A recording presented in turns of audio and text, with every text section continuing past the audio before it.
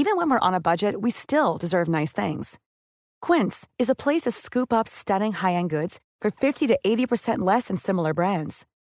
They have buttery soft cashmere sweaters starting at $50, luxurious Italian leather bags, and so much more. Plus, Quince only works with factories that use safe, ethical, and responsible manufacturing. Get the high-end goods you'll love without the high price tag with Quince. Go to quince.com/style for free shipping and 365-day returns. Life is full of awesome what-ifs, and some not so much, like unexpected medical costs. That's why United Healthcare provides Health Protector Guard fixed indemnity insurance plans to supplement your primary plan and help manage out-of-pocket costs. Learn more at uh1.com. The Telegraph. Podcasts.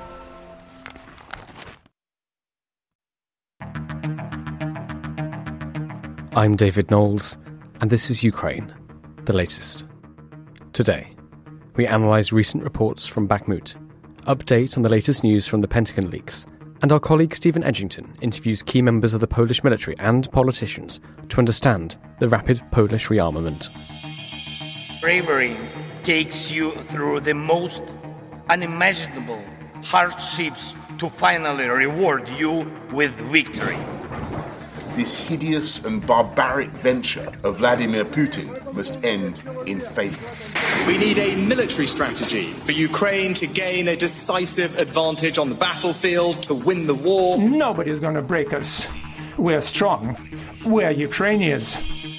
Every weekday afternoon, we sit down with leading journalists from the Telegraph's London newsroom and our teams reporting on the ground to bring you the latest news and analysis on the war in Ukraine.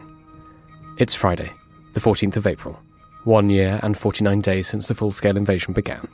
And today, I'm joined by our Associate Editor Dominic Nicholls, Senior Technology Reporter Gareth Caulfield, and the Telegraph's Video Comment Editor, Stephen Edgington. I started by asking Dom for the latest updates from Ukraine. Yeah, hi David, hi everyone. It's a pretty busy day, lots to get through, so let's go straight in. Let's go to Bakhmut in the Donbass, eastern part of the country. So Russia is reporting, saying it's cut off the last road into Bakhmut, preventing Ukrainian troops from escaping or being reinforced, in their words. The Defense Ministry in Moscow said its soldiers were, quote, blocking the transfer of the Ukrainian army reinforcements to the city and the possibility of retreat for enemy units, unquote. Now, they also say Wagner troops are moving through the city, which we think is accurate. We think that that's been reported for a while. Quite how far and in what numbers, we're not sure, but we think they are slowly moving through the city, west of the river now. Now, this claim that they have closed the road was first circulated by the separatist authorities in Donetsk, and the advisor to the Russia-appointed head of Donetsk region, a guy called Yan Gagin, he said the last road out of the city was, quote, impossible to drive on, unquote, as Russian artillery was, quote, covering it almost entirely, unquote. Now, I'm specific about that. I'll come back to that in a minute, why I put those bits specifically in quotes there. Now, it's thought, New York Times are saying they were in the city earlier in the week. They're reporting that Ukrainian troops are defending a small corner of the city, about 20 blocks wide. They were saying earlier in the week, or they visited earlier the week, and they say that as of that time, the road was passable, allowing resupply and evacuation of the unit. And Sergei Chervati, who's the spokesperson for Ukraine's forces in the eastern region, he said yesterday the army was still able to deliver foodstuffs, ammunition, medicines, all that is necessary, and also to evacuate our wounded. Sorry, that last bit was a quote. Yevgeny Prigozhin, who's the head of the Wagner mercenary group, he also contradicted the defense ministry and said that that last road out to the west was still passable. He said, quote, the harshest bloody battles are still ongoing, so it is too early to speak about a full encirclement of Bakhmut, unquote. And then he said that his forces control about 80% of the city, which, depending where you draw the city limits, that may or may not be accurate. I mean, Ukraine, they have said, Ukrainian Ministry of Defense has denied the report that the road is now closed, but admitted the situation in Bakhmut was, quote, difficult, which, if they've learned nothing from the Brits, it's understatement. So there you go. They're saying the situation is difficult. Now, This road to the west, there was one to the west and one to the northwest. We think the northwest was cut some time ago. The road to the west has been under intense strain now for quite a number of months. This idea that it is being cut would mean that the Ukrainian troops still in the city were cut off, obviously. But there's a big difference here between what Yan Gagin, who's the advisor to the Russian appointed head of Donetsk region, when he said it's impossible to drive on. Okay, fine. Impossible is a 100% word, but that doesn't mean that they own it. And then when he then goes on to say Russian artillery is covering it almost entirely. Now, again, that doesn't mean that you hold the ground. Now, it is extremely difficult to do, I grant you, but if you can remove yourself from the battlefield visually, thermally, electromagnetically, then you can still move around if the place is not actually under control of the enemy. I remember when I used to play with tanks. I don't know if Hamish is in the room today, but when he took me through my tactics course, I don't think I did very well. But if we were told to prove a route, as in show me that road is clear of the enemy, or show me that road is still passable, I mean, you've got to be on it. You can't be 100 meters away with some strong binoculars looking at it. You can't fly a drone over it. You can't do it from other aerial assets or other reports from ground forces. You've got to stick a tank on that road and drive it up it to say, yep, you can still drive down that road. So saying it's impossible to drive on and the artillery is covering it almost entirely is not the same as saying that route is closed to Ukraine. Now, I don't know. I genuinely don't know if it's open or not. Some people say that I put too rosy a glow on this and try and put it in favour of the Ukrainian side. I mean, I make no bones about wanting Ukraine to prevail in this war, but I'm not going to say, they're talking rubbish. It's clearly still in Ukrainian hands. We just simply do not know.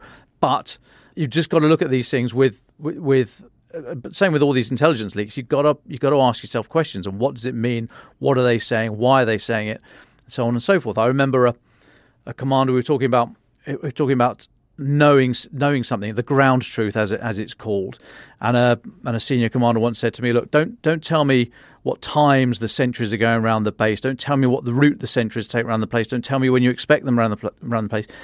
You've got to smell the piss on the tree. You've got to be there and tell me where these people are, so you see them with your own eyes. You know the route they're taking. There's nothing to substitute ground truth by being there and reporting what you see and what you experience. So we don't know exactly what's happening in Bakhmut. I take it with a slight pinch of salt that road is no longer open, if the best they can come up with is saying it is covered by artillery almost entirely. I mean, very dangerous, but things can still get through. I've got some other updates, but I'll take a little pause there because I've been speaking for quite a while, and just to see if you want to come back on anything there, David.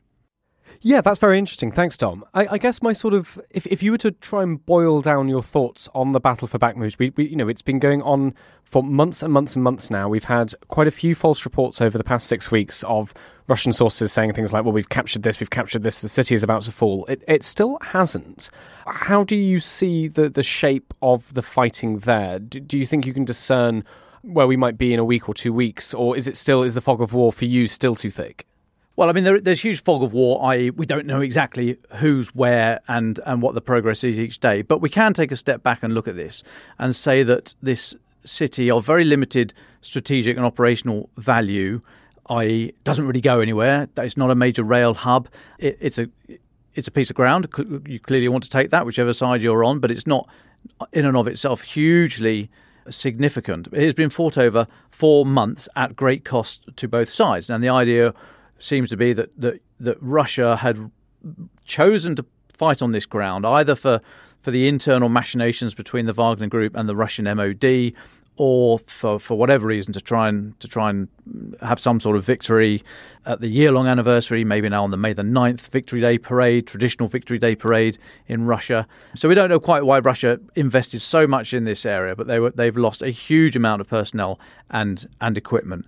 And it seemed to be, and this was backed up by reporting in recent weeks actually from the Ukrainian senior military and political figures, that they were content to fight for it as well and reinforce it because it was comparatively costing Russia dear. And they wanted, the big thing here is not so much the ground, or rather Russia seemed to be fighting for the ground and Ukraine seemed to be fighting for the benefit to the relative strength that they were achieving by it, i.e. the figure of about 9 to 1. So for every 9 Russians killed, there was 1 Ukrainian killed. Now, that's a brutal calculation, but that's what military commanders have to do. How much is that objective worth to me in terms of blood? Literally, that's these thoughts are discussed. And how many people am I going to put into that fight and potentially lose for the purpose that I want to get out of it?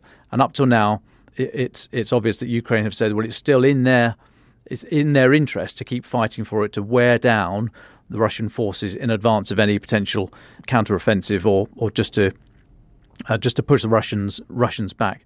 Now, the question is, at what point, because Ukraine is a smaller force, Ukraine has a smaller force, so at what point do they go from losing muscle to actually losing bone? Are they really biting into the Ukrainian forces? And if they're having to use reserves and deploy reserves that they might otherwise want to have kept back, well rested, carry on training, keep them equipped for the counteroffensive, that is a difficult calculation to make. If you're starting to use those people and biting into, as I say, the bone and not just the muscle, then that might be the time to say, right, it served its purpose. It's now time to get out in good order. I'm not suggesting that's what's happening, or even if they're at that position yet. But these are the kind of calculations that will be going through the minds of General Zaluzhny, the head of Ukraine's armed forces, within the political context, and guided and assisted by President Zelensky and the international political appetite about what is acceptable to Ukraine in the longer fight. Thanks very much for that, Dom. Can we move on and talk a little bit about a story we've retopped the Telegraph's Ukraine live blog with? It's actually a story coming from the Washington Post. I'll just read the first few lines and just to get your reaction on it. Dom, it says, Russia's clandestine Spetsnaz forces have been gutted by the war in Ukraine and will need years to rebuild, according to leaked intelligence documents seen by the Washington Post. Spetsnaz, these are special forces, usually reserved for high-risk advanced missions, but leaked US intelligence suggests that Russian commanders were over-reliant on the units and deployed them in direct combat, where they suffered massive numbers of dead and wounded. This story, we've only just covered it, so we don't have to go too much into it, but what are your initial reactions, Dom Nichols? Yeah, so firstly, I mean, this came from the Pentagon Papers. Is that what we're calling them now? Pentagon Files, Pentagon Papers, the Discord notes. I don't know, whatever. But that lot. So we've got to say we're not sure how the validity of them, but let's take them at face value. And if this report says that the US have assessed that Spetsnaz have been used largely out of role and have suffered accordingly, that is of interest. Now, again, there's not a direct comparison. You can't say Spetsnaz, that's the same as UK Special Forces, that's the same as Delta and SEAL Team 6, etc., etc. There's no direct read across to JSOC and UKSF and so on and so forth. However, broadly that's what they are viewed as. Spetsnaz being the term for informer countries that were part of the Warsaw Pact for their special forces. So it's a bit of a generic term. But if we're talking SF troops, then this is significant. And why is that? Well, because they're generally SF troops, special forces troops, special ops forces troops, if you in the US parlance, a term I prefer to the British SF. I mean, they are smaller in number because they are much higher trained. I'm looking at it through Western eyes here, but I guess it would be broadly comparable for Russian Spetsnaz as well. I mean, generally slightly older. The average age, I think, in UK and US SOF, the Tier 1 SOF, I mean, you're talking early 30s. These are seasoned, experienced soldiers who then go into the special ops group. Many of them are married with kids. These are professional soldiers, professional fighters. They're not just sort of in it for a few years to have some fun, run around and leave. Not that there's anything wrong with that. But I'm saying they are more experienced soldiers, so you don't use them up on normal, quote unquote, what we in the British military very disparagingly might call Green Army missions. They're used for black missions. And why is that? Because they are so highly trained. They're very valuable. I mean, SF they should be in I can't remember, it's a while ago since I looked at the principles of SF, but it's things like, they have access to the highest level of intelligence. Although one bloke did want to turn around to me and say, "Where's the intelligence?" I said, "Well, you're it, sonny. Go out and bloody find it." Anyway, access to the highest level of intelligence. They're used on the most sensitive missions, and they get the biggest book deals. I may have made that last one up, but they are very highly trained, and you use them on regular missions, regular traditional infantry type missions at your peril, because they do not have organic, or firstly, they don't have the numbers. They wouldn't be using the numbers that, let's say, an infantry brigade would have, and they are trained to a slightly different degree. So they're not going to be used to just docking into regular formations of indirect fire and all the rest of it. They'd be used to using these kind of assets on very niche missions. And so, not only are they probably not best suited to some of the general infantry work, but like I say, it takes years to train these people. It takes years for people to become experienced enough to then realise that that's a path they want to take in the military. You don't just turn up and say, right, I want to go and be a special forces soldier, and because I'm great at running, jumping, climbing trees. I mean, there's much more to it than that. It's mainly a mental approach that you want to take your soldiering to another level. That as I say, you're generally slightly older in life. You've got more to lose, arguably, and yet you're still prepared to do it. So that getting somebody in that state of motivation, and then layering on the years of training, is quite something. You end up with a very specialised beast at the end of it, which you do not want to use up just on routine work. And if that's what they're doing here, if that's what Russia have done here, then it will take them years to recover that kind of capability. Thank you very much for that, Dom. There's an update on MiGs. Can you talk us through the MiGs? Yeah, MiG, so fighters, Mikoyan Gojevich, I seem to remember, the manufacturer. So this is so Germany has given approval to Poland's request to deliver 5 old German MiG-29 fighters to Ukraine. This is according to local German media. German Defence Minister Boris Pistorius, he made a statement. He said, "I welcome the fact that we in the federal government have reached this decision together."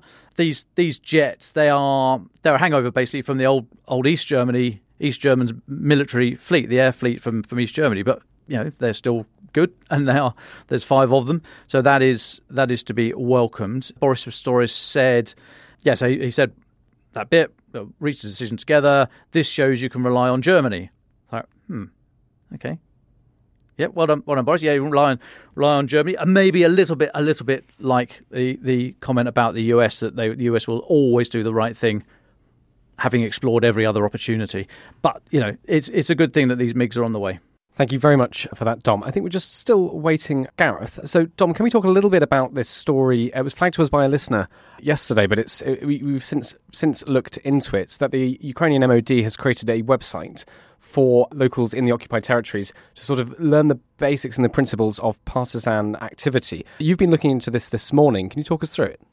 Yeah, so this website, it says it's been set up by the Special Ops Forces of the Ukrainian Army. They're calling themselves the Centre of National Resistance, and they're offering practical tips on how to resist. It's aimed at the parts of Ukraine that are under occupation at the moment by Russia, and they're offering on this website. They're offering medical advice, non-violent resistance, or how to do non-violent resistance, but up to and including things like how to neutralise tanks, how to carry out acts of sabotage, how to burn documents safely in a hidden fashion without being discovered.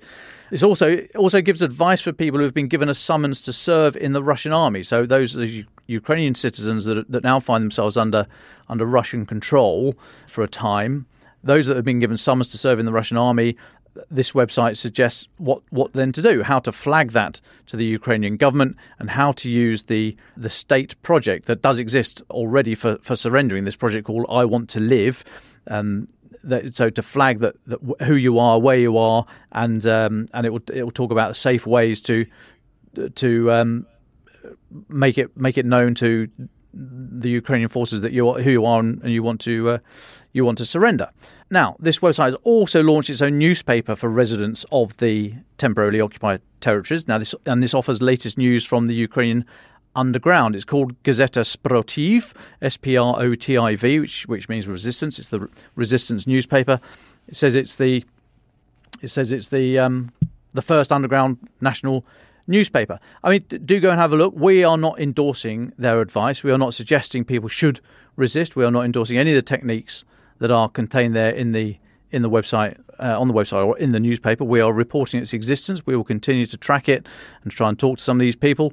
It is a fascinating, it's a very professional website. I mean, it's quite clear about who they are and the contact details and what have you. So do go and have a look. And this area of resistance is a fascinating one when you think about the the stress and the strain of the individuals that participate in it. And I just coincidentally happened last weekend to be watching The Sound of Music again. Obviously, I mean it's not that cool, but I've got a thing for the Baroness in the red dress on the balcony scene. But anyway, I digress.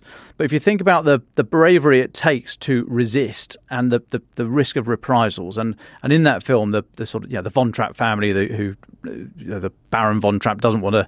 He's told to go and serve in the German military, and he takes the family over the hills to Switzerland. I mean, it is extremely difficult to survive in that situation. Who do you trust? The constant state of hypervigilance is going to take a toll on your mental and physical health. It is extremely brave to decide to resist the invader. Even the smallest act of resistance, it all takes a toll. It's a fascinating subject. I advise people to go and have a look at this website. Have a look at some of the books on the SOE, the Special Operations Executive from the Second World War, the one by MRD Foote. I think I've recommended it before, but MRD Foote's History of the SOE is an absolutely fascinating book, very, very digestible. Do go and have a look at that, but think about the decisions these people must be making daily and the strain and the stress they're living under. But no, that's a fascinating website, and we'll try and get in touch with the people behind it. Thank you very much, Dom. Can I move to Gareth Caulfield, our senior technology reporter? Gareth, yesterday we spoke for a long time on your reporting around the Pentagon leaks. I think that's what we're calling them. We published the podcast in the middle of the afternoon, late afternoon yesterday, and I think less than an hour later there was a rather huge update from the US. Can you talk us through what happened? Well, it's all as we said at the time, a rather fast-moving situation which emerged very rapidly, in fact, after yesterday's podcast. I do believe it was a US government official announced that the chap we were discussing yesterday under the moniker OG, the Discord leaker, in fact is known as, so the American authorities claim, may be known as Jack Teixeira, a member of the intelligence wing of the Massachusetts Air National Guard, aged 21, and he's been arrested on suspicion of leaking these Pentagon file documents onto Discord, from where they were shared onwards onto other Discord servers and to ultimately other websites as well, including places like 4chan. Now this, I mean, we used the term yesterday as a bit of a head scratcher. This is just gets even more incomprehensible as time goes on. It turns out that the prime suspect here, Mr. Teixeira, is a 21-year-old Air National Guardsman, or in British parlance, he's an Air Force reservist, and he works for the State National Guard, which is their sort of territorial-based force.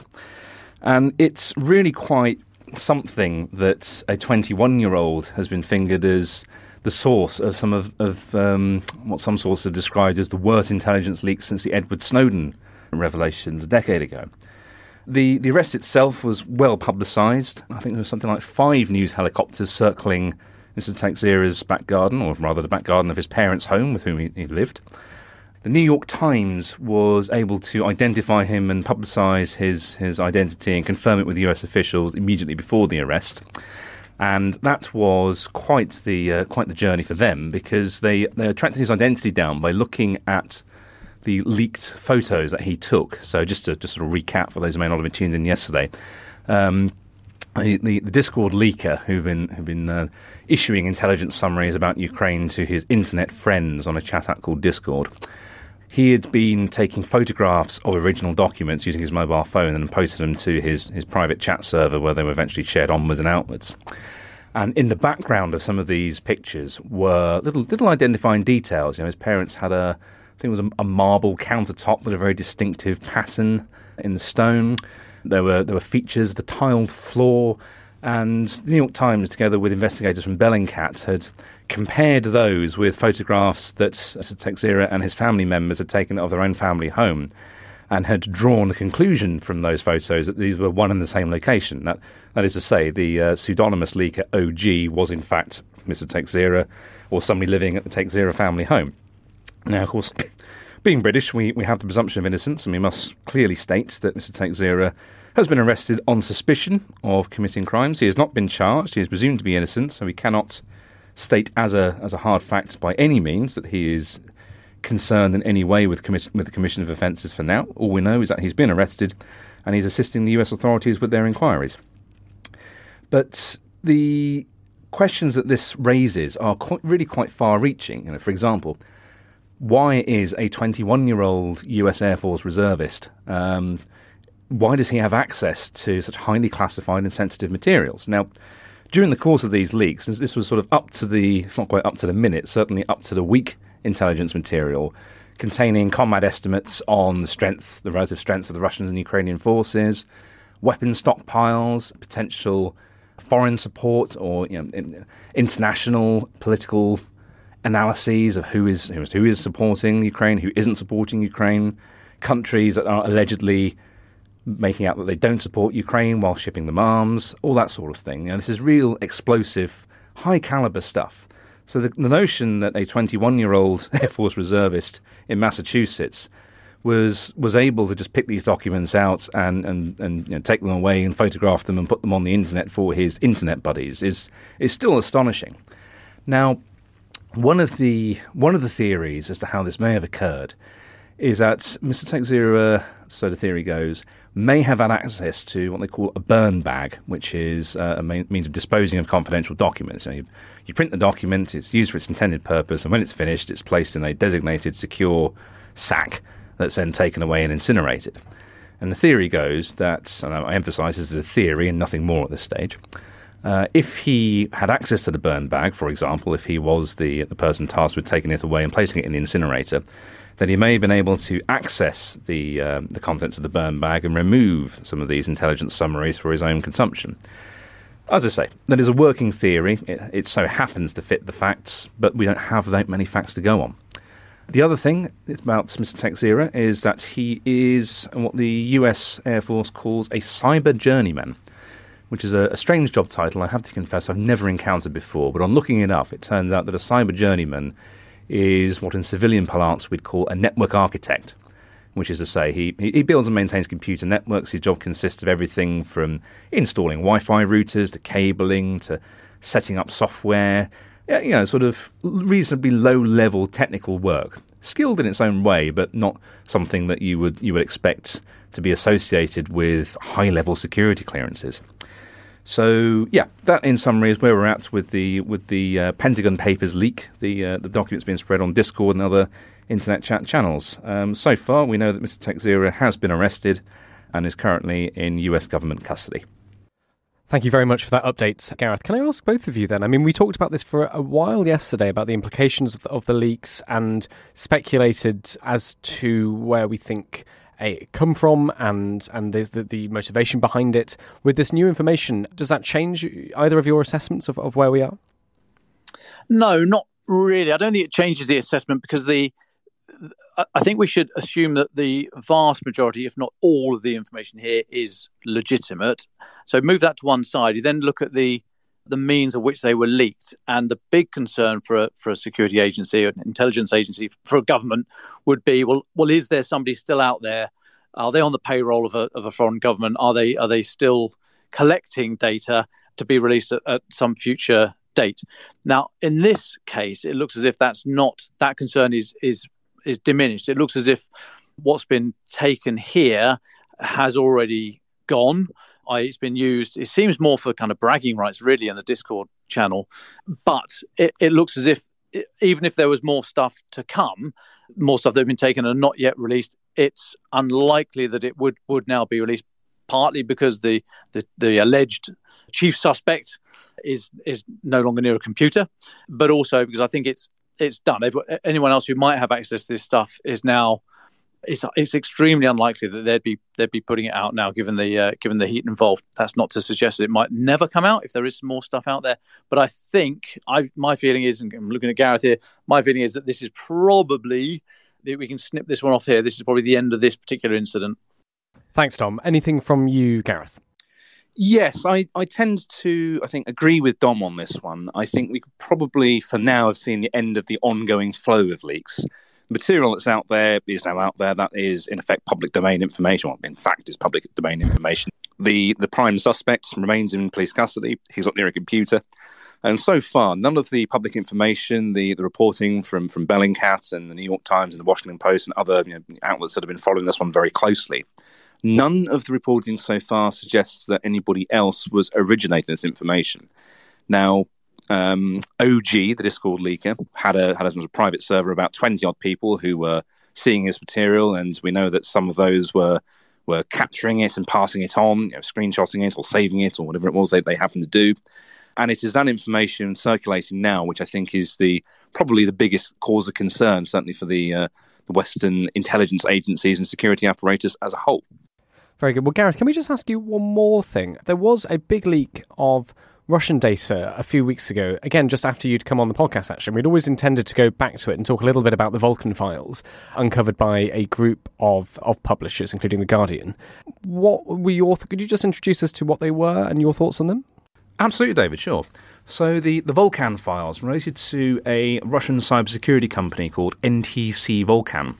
And outwardly, they presented themselves as a cybersecurity consultancy. Their concern was securing businesses against cyber attacks and all the online cyber badness that we all know and love.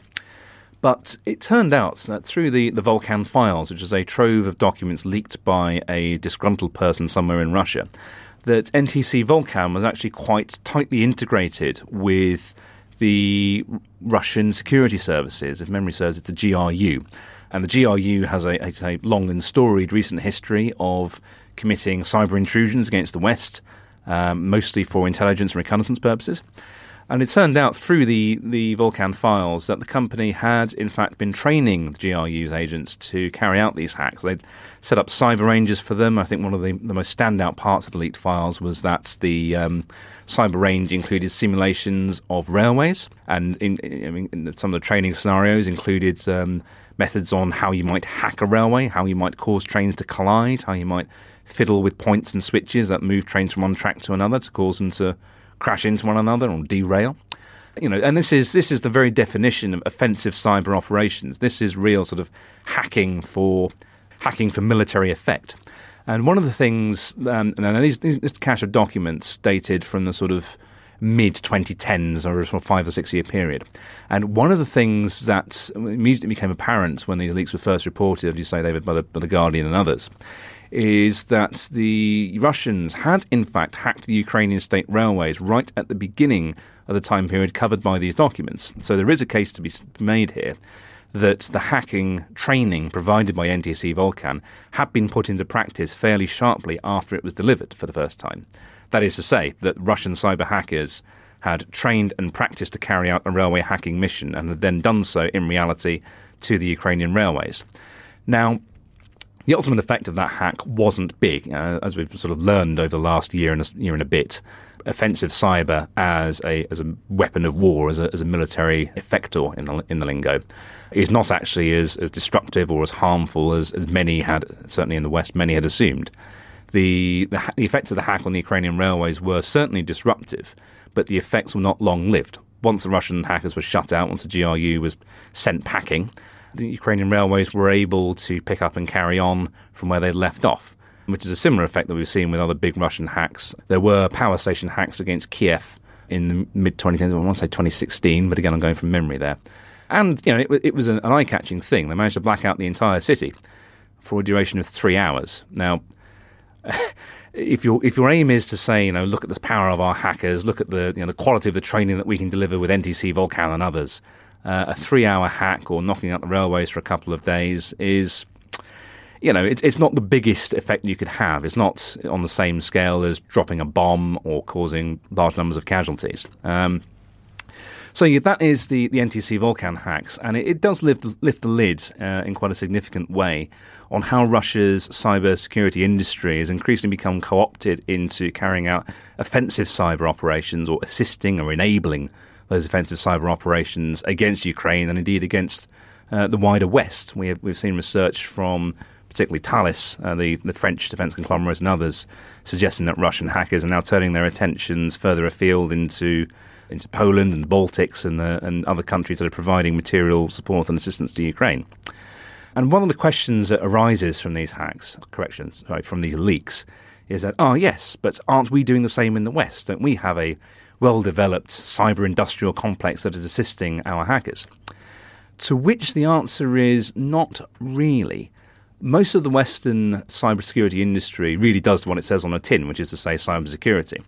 Now, of course, the skills overlap. The ability to, and the know-how to commit intrusive cyber operations is inherent in the fact that if you know how to defend, you know how to attack. But it is, certainly in the UK, it is illegal to commit an act of offensive hacking unless you are part of the government. That is to say, part of, for example, the National Cyber Force based up at Salisbury, and not very many other places, obviously, the agencies, GCHQ, MI5, MI6. Otherwise, there is no real legal framework through which a private sector organisation can carry out offensive hacking. Now, the laws certainly differ in America, for example. There are examples, plenty of examples, in fact, out there of American cybersecurity companies being able to do more than British companies could do, or other countries in Europe, for example. But that still stops a long way short of offensive cyber action. So I think the conclusion that we should be drawing from this is that the Russian cyber security industry may well have their own country's best interests in heart, but they certainly take it to a much greater extent than we do here in the West. Thank you very much for that update, Gareth. It's really good to have you back on, and especially 2 days in a row. Really good to hear your thoughts. Dom, Nichols, final updates, and then we'll go to our final thoughts. Well, sorry, my final update is my final thought. I'll just draw your attention to some diplomacy happening in and around China. So, German Foreign Minister Annalena Baerbock is in China now. She's meeting her opposite number, and she said at a press conference, no other country has more influence on Russia than China, and urged the Russian aggressor to stop the war. And she said, quote, "It is good that China has signalled its commitment to a solution, but I have to say frankly that I wonder why the Chinese position so far does not include a call on the aggressor Russia to stop the war," unquote. Quite punchy comments when you're over there, well, anywhere really, but at that level. But when you're hosted by China, she's known to be pretty forthright in these views. I think she and Boris Pistorius, the defence minister, they're the tough guys, if you like, in German politics at the moment. So she doesn't pull her punches. Now, at a joint press conference, so Qin Gan, who's her opposite number, that's China's foreign minister, he said, regarding the export of military items, China adopts a prudent and responsible attitude.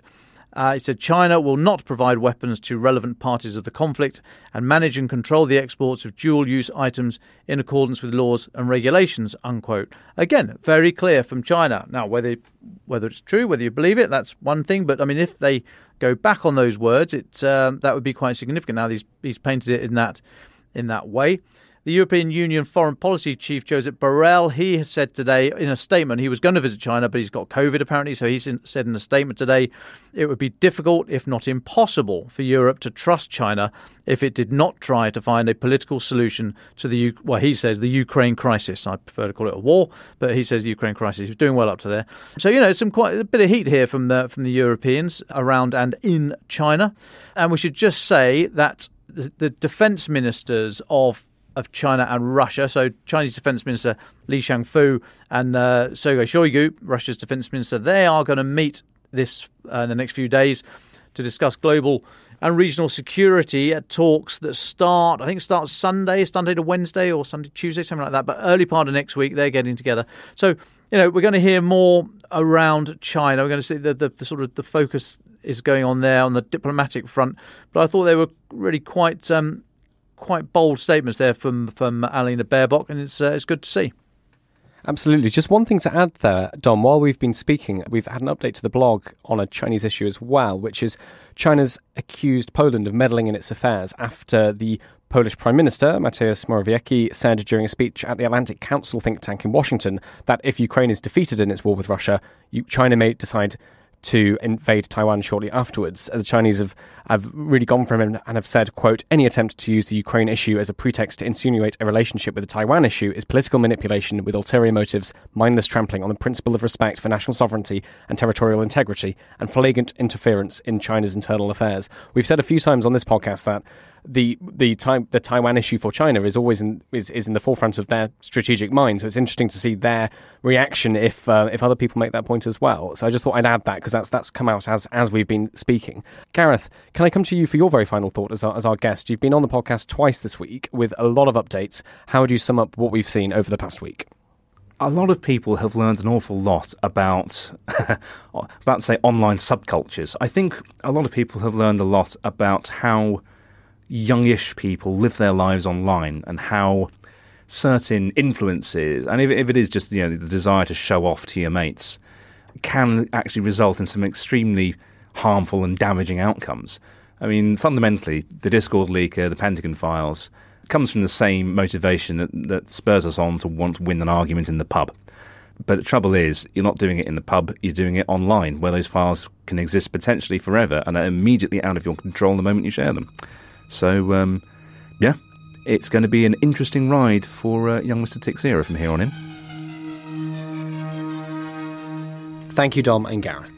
Now, here's our special report on the state of Poland's armed forces with our video comment editor, Stephen Edgington. Poland is arming.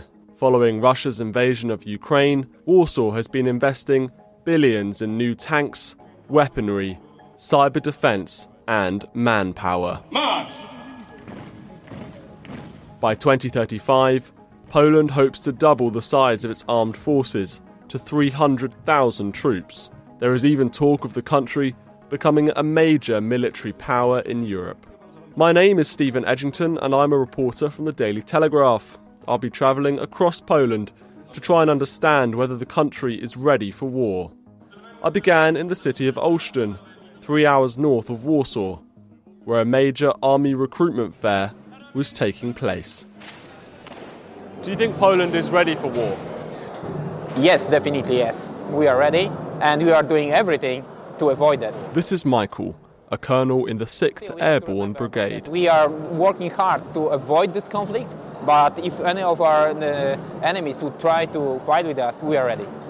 Is Poland becoming a new military superpower in Europe? From the regional point of view, I would say yes. In the eastern flank of NATO region, we are one of the main forces, so we are not a global power. But in this specific region, the northern part of the eastern flank of NATO, Baltic Sea region, I would say yes. So can you tell us a little bit about what you do here for the Polish military? Okay, so as you probably know, there's cyber threats all over the world. General Karol Moldena, Polish Cyber Command. It is known that for the last 10 years, Russia has been constantly conducting cyber information and hybrid operations just to, divide the world, or we can say make us weaker. And of course, we thought and we still see the presence of the malicious actors trying to interact with our networks, military networks, but also networks from the critical infrastructure, for example. And that's the reason there was a decision made in 2019 that in Poland we should establish cyber forces. So your unit is relatively new. Do you see this as being part of Poland's wider strategy to prepare for war with Russia if this is an eventuality in the future? So I can say that from Polish perspective and for Polish cyber security perspective, we can call it, I really believe that Poland is a NATO front line of battle in cyberspace. So there is huge amount of attempts of attacks to not only military networks but critical infrastructure. In order to enlist hundreds of thousands of new recruits into the Polish army, the authorities cannot solely rely on masculine displays of adventurism and warfare. They must tap into a willingness to fight for their sovereignty. Such patriotism may be running short in the West, but does it still exist in Eastern Europe? I asked just that to some of those here at the Army Recruitment Fair. So do you think that young people in Poland are patriotic? Many people not raised in a patriotic value in his family. But you are? Yes, I am. Yes. And when I young boy. You're prepared to die for your country? Yes, of course. I'm patriotic. I love my country and every single matter when I step. Do you think that Polish young people are patriotic? Yes, absolutely. I can see a patriotic boom right now because of the fact of the Russian invasion. I think from my point of view, nothing unites people more than the common enemy. So you think that Polish people are prepared to die for their country? Absolutely, yes. We proved that during our history, and I think it's valid in modern days. Yes, absolutely. After eating some soup in the mess tent, we witnessed some 600 fresh territorial recruits get sworn into the army. Za sprawę mojej ojczyzny w potrzebie. Byście mogli godnie wypełniać żołnierskie powołanie. Amen. Poland has perhaps done more than any country to support Ukraine, both militarily and in terms of humanitarian aid. I visited some former members of the Polish Special Forces at a site just outside of Warsaw to witness their loading up of yet more kit ready to be driven to Ukraine. So, what is happening here today? Since the beginning of the Russian invasion of Ukraine, we've been supporting Ukraine. Michael Goras of the Polish National Foundation. Over 8 million Ukrainians have crossed the border into Poland. Consequently, we too want this conflict, which Putin started, to end on the ground there. Hence the full commitment, not only financially, but also hard work. Today, we are going there once again to be together with the Ukrainians on the ground. By 2035, Poland plans to spend £85 billion on weapons, whilst this year's defence budget was a record £18 billion. To discuss Poland's rapid increase in military spending, I sat down with the country's former finance minister. I started by asking Tadeusz Kozinski to give me an idea of how much money Poland was now investing in the military as a percentage of GDP. Well, we're going up to nearly 4% of our GDP. So we had for last few years about 2%, and now we're ramping up to 4%, and even at one stage we're probably forecasting will be nearly 5% of our GDP. And how does that compare to other European countries? 14 months ago, I was the Minister of Finance, and in the ECOFIN monthly meetings I had with all the ministers of finance in Europe, I was saying that we should have a golden rule for increasing public debt for military purchases, and all the other ministers of finance were saying, no, we don't, we can't do that, but we can have a golden rule for the green economy. They didn't appreciate really what was happening in the world. So I was saying that if the whole of Europe was a jigsaw puzzle, and I could take the piece that's Poland and put it on the western side of Portugal, I'd also probably be talking about the green economy. But we are where we are, and we have to spend money to defend ourselves and to make sure that nobody has some silly ideas about attacking Poland. But the money we're spending is really on behalf of the whole of Europe. Now, your own family has been involved in fighting Russians for over a century. Do you see this as, for you personally and for Poland, this war in Ukraine as a continuation of that history of fighting Russia? Yes, absolutely. It's not just 100 years, because we're talking about the First World War and Second World War, but my great-great-grandfather was in the January uprising, and they lost all their assets, and they were very lucky not to have been sent to Siberia sort of 200 years ago. So this was against the Tsar? That's right. So nothing's really changed, whether it's the Tsar, whether it's the communist regime. It's a totally different mentality. They're imperialists, and that hasn't changed. Nothing's going to change. Poland's military expansion must be thought of within the context of the nation's history. People here still remember when Poland suffered under communist rule, and memories of Poland's horrific 20th century, in which the country faced numerous invasions, are still vivid in the minds of many Poles. Back in London, I spoke to the director of the National Army Museum, Justin Maciejewski, who explained Poland's historic role as the defender of Europe's borders. I mean, Poland's one of Europe's great powers, and its history goes right the way back to the 10th century. There have been moments in history where Poland has stood on the front line of Christendom, if you like, in its traditional sense of Europe, whether it was against the Tatars in the 14th and 15th century, or against the Ottoman Turks when they were at the gates of Vienna in 1683, or indeed in 1919, 1920, when the Polish fought against the Bolsheviks, what became the Soviet Union, to prevent, if you like, the communist revolution sweeping across Europe. And Poland won that war. And of course, here we see a Poland again today, standing on the front line of freedom in Europe, in its stand with Ukraine and obviously against Putin's Russia. And I think the rearmament of Poland that we're seeing today is very much in the context of that deep history of Poland's role as a bastion of Europe. Putin's invasion of Ukraine comes just 30 years after the collapse of the Soviet bloc. I sat down with Marcin Rzeczki from the Polish National Foundation and asked how real the threat from Russia is to Poland. We lived in a sense of security, of well-being, of being able to plan what will happen to our children, how they will develop, finish school, what kind of job they will get. Now we have to think in terms such as whether the world in which our children will grow up in, will that world be a world of war? This is not an exaggeration on our part, because it has long been known de facto that the Russians will strike. The question is, in which direction?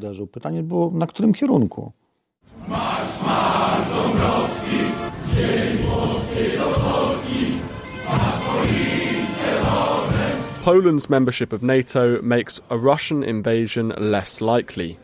However, the Poles are certainly taking no risks, and in a new age of war in Europe, other countries may want to follow Warsaw's lead to prepare themselves for every eventuality.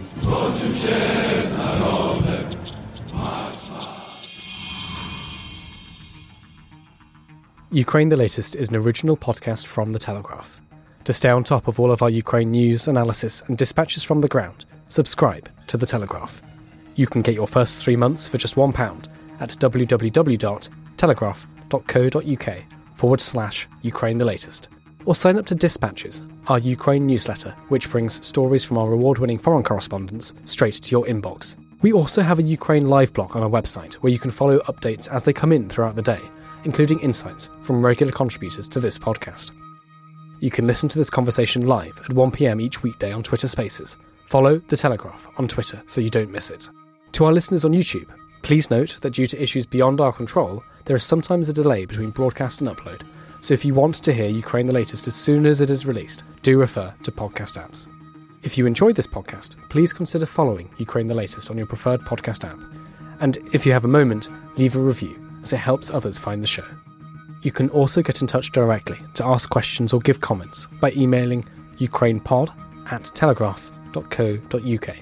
We do read every message. And you can contact us directly on Twitter. You can find our Twitter handles in the description for this episode. Ukraine the Latest is produced by Louisa Wells and Giles Gear, and today on Twitter, Claire Hubble.